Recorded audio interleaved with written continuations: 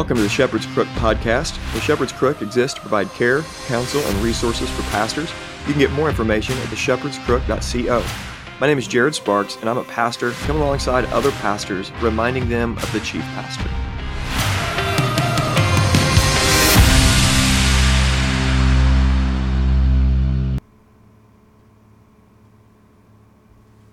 All right, everybody, welcome back to the Shepherd's Crook podcast. I hope you all are doing well. It's kind of been a temporary hiatus. I've been gone for the last week. We were at the Southern Baptist Convention. We were at that train wreck, and it was as bad as it looked. So a lot of churches like ours have some big decisions to make, and a lot of churches like ours have already made those decisions. And so, anyways, it was just, it was what it was. It was pretty terrible. One of the things that highlighted the badness of the whole convention was the Rick Warren speech. He was given 6 minutes to speak, and he addressed one of the central issues of the view of pastoral ministry today that I'm going to address as we work through this regulative principle pastoring series. So let's go ahead and pray and ask for the Lord's help, and we're going to talk about discipling men today, making disciples as a pastor, not making disciples as an organization, but as a pastor. You, pastor, are called to make disciples. Let's talk about it. Let's pray. Lord Jesus, thank you so much for all that you're doing. We ask for wisdom and direction as we work through this, and we trust that you're going to help us. God, give us eyes to see and hearts to hear what you have to say to us. And Lord, help us to obey you and honor you as men, as pastors. Help us to lead the way in our congregations with discipleship. Help us to do what you've called us to do, to pour our lives into other people and to see them raised up as men of God. In Jesus' name, amen. Okay. One of the things I want to remind you about, and we're actually going to do this for a whole nother month, the month of July, we're going to be doing a sponsorship with the Majesty's Men and the Honor God Network. Because this month has been hit or miss, we're going to go ahead and roll that sponsorship and add into July as well. So you'll be hearing more about the Honor God Network and all that Riley Voth has been doing with the Majesty's Men here in the next month. We're going to have an ad for you and all that kind of stuff too. Also want to remind you, if you want to support the show, you can do that. You can just click the support link in the at the Gab TV channel, or just reach out to me. You can actually go to theshepherdscrook.co if you would like and give that way as well. Okay. One of the things that we wanted to do when we planted the church was to understand that the church is not first and foremost Christ Church Carbondale. That's the church I get to pastor at. We have a group of pastors there that do a phenomenal job. I love that I get pastors as well. We talked about that last week, and we talked about what is pastoral ministry in regards to the elder team, the plurality of elders. And as we're working through what the Bible prescribes a pastor to be and do, we get to this thing called discipleship. And this next point is being a disciple maker, or disciple 6 men a year if you can. And I want to explain what I mean by that. And so when we planted, we wanted to make sure that it was the people in the church that are making disciples, not the organization, the church, that's making disciples. Because I think what happens more times than not is we begin to have measurables of discipleship that are not in line with the scriptures. And if you just ask a pastor, hey, who are you discipling? I think more times than not, what the response will be from the pastor is, well, here's what we do, and we've defined a disciple is somebody who is a Christian who is now in 3 points of contact within the local church. And so if that pastor is, or if that couple, sorry, I'm adjusting my screen here to make it more level. There we go. So if that disciple is serving on a serve team, connected to a small group, and present on Sunday mornings, well, then we are making disciples. So there's a measurable, okay, but here's what I mean by that. Now the organization itself is doing the discipleship. The structure, the programs are the disciple makers and not the people. We saw this demonstrated by Rick Warren. Rick Warren stands up at the Southern Baptist Convention. He should have, along with Saddleback, been kicked out of the Southern Baptist Convention for being in violation of the Baptist Faith and Message 2000. They have ordained 3 women, and then I have a 4th woman that is now on staff as the one of the main pastors.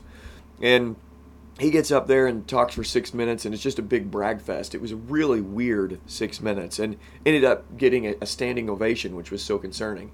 But one of the things he had talked about in there is that he has personally trained more than 1 million pastors. This is what he says, that he's trained them personally. Now, you run the numbers and you realize there's no way that he could have actually trained 1 million pastors unless he is defining that by online ministry, by online like ministry leaders, I think, or pastors.com or something like that, was started by Rick Warren and his team. The only way he could possibly think that he's actually discipled that many pastors or trained up that many pastors is if he's connecting the numbers from the sites, from the online ministry, to his personal discipleship. And he's calling that discipling, training. And only in the last, since the internet age is something like that even possible. But here's the deal. He's not actually making disciples through internet ministry. You're not making disciples through an organization that you serve at. The question at hand is not what your organization is doing to raise up people around you. The question is, what are you doing personally to disciple men? And what I want to challenge you with, Pastor, is when somebody asks you, hey, who are you discipling? You can pull your buddy to the side here. You can get out your phone and say, I'm discipling these guys right here. And here's what we're doing. Here's the names of the men that I'm discipling. Now, I get this directly from the Great Commission, right? Here's what Matthew chapter 28 says, starting in verse 18. And Jesus came to him and said, all authority in heaven and earth has been given to me. Go therefore and make disciples of all nations, baptizing them in the name of the Father and of the Son and of the Holy Spirit, teaching them to observe all that I have commanded you. And behold, I am with you always, even to the end of the age. This was given to the apostles. And then they pass that down to us because they are teaching those they're discipling to, after they're baptizing them, to do what Jesus commanded. And one of the things that Jesus commanded is this Great Commission. It's a perpetual commission to the nations and the generations. It is given to people. It's not given to a particular church name. We have got to get away from an understanding of discipleship that has programs at the center. And we have to rediscover modeling discipleship for a congregation where when people ask, hey, who are you discipling? You can say, here's who it is. And then when you ask, who's discipling you? You can say, here's the names of the guys that are discipling me. So what's that going to look like? Well, it's going to look different. Okay, the thing with discipleship is intentionality. You just have to do something. So don't let the first thing be, we have Wednesday night, we have Sunday school, we have church on Sunday, and if you volunteer on the parking lot team, then you're making disciples. Let the first thing be, let's get together once a week, twice a week. Let's talk throughout the week. Let's read our Bible together, and then let's go through a book together, and then let's just spend some time growing as a friend, and I want to show you how life works as a Christian. I want to show you what kingdom living is all about. And in that way, the pastor views himself somewhat as a father figure. Now, you may be younger than some of the men that you're discipling. You probably are. You're probably going to be doing some mutual discipleship with some buddies, and you're going to be discipled by some older men, in formal ways and in informal ways. But it's as simple as this. Approach a young man and say, hey man, you want to come over to the house, or want to come over to the office, or you want to go fishing together, and you just start talking and building a friendship with that guy. And you just say, hey, listen, I want to invite you into a discipleship relationship. Or I want to disciple you. What do you think about, you don't even have to say disciple you. What do you think about going through a book together?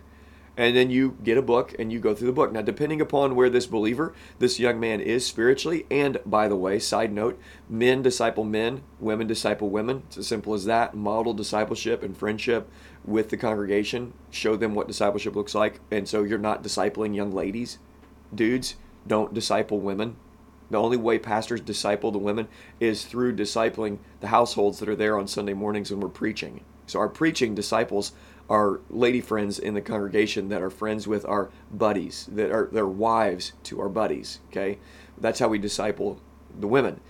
But we don't disciple them one-on-one. So with these guys, okay, if depending upon where they're at spiritually, if it's a new believer, you can take them through the Just for Starters discipleship book. You can go through some sort of discipleship. A guy named Ogden has got some really good discipleship materials called Discipleship Essentials. You can go through anything, and this is over a period of time. It doesn't have to be 1 year of discipleship and you're done. What you can do is continue on these friendships and develop these friendships and end up, growing and learning from one another.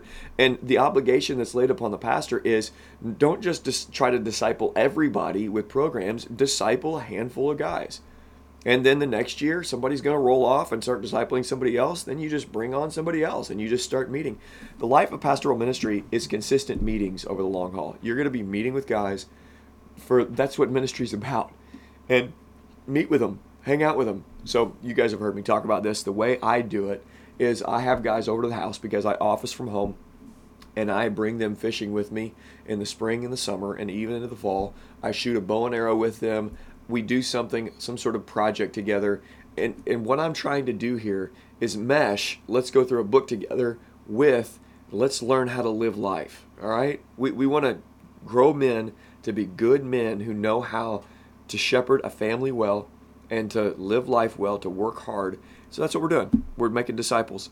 We're not going to pass off our obligation of making disciples to the organization. That's how pastors become CEOs and get removed from the real work of ministry. Okay, we're not CEOs, we're disciple makers. So if you want to be a biblical pastor, if you want to do what Jesus has prescribed pastors to be and do, the basics of the Great Commission have to be modeled from you to the congregation. Make disciples. Be a disciple-making pastor. Okay, guys, hope this has been helpful. Please consider subscribing, leaving a rating or review, sharing this, you know, the drill, and doing all of that. Thank you so much for watching. Thank you so much for listening. Hey, you've been listening to the Shepherd's Crook podcast. Thank you so much for coming back. Please leave a rating or review. And if you have any questions about the ministry, you can go see theshepherdscrook.co and get your answers.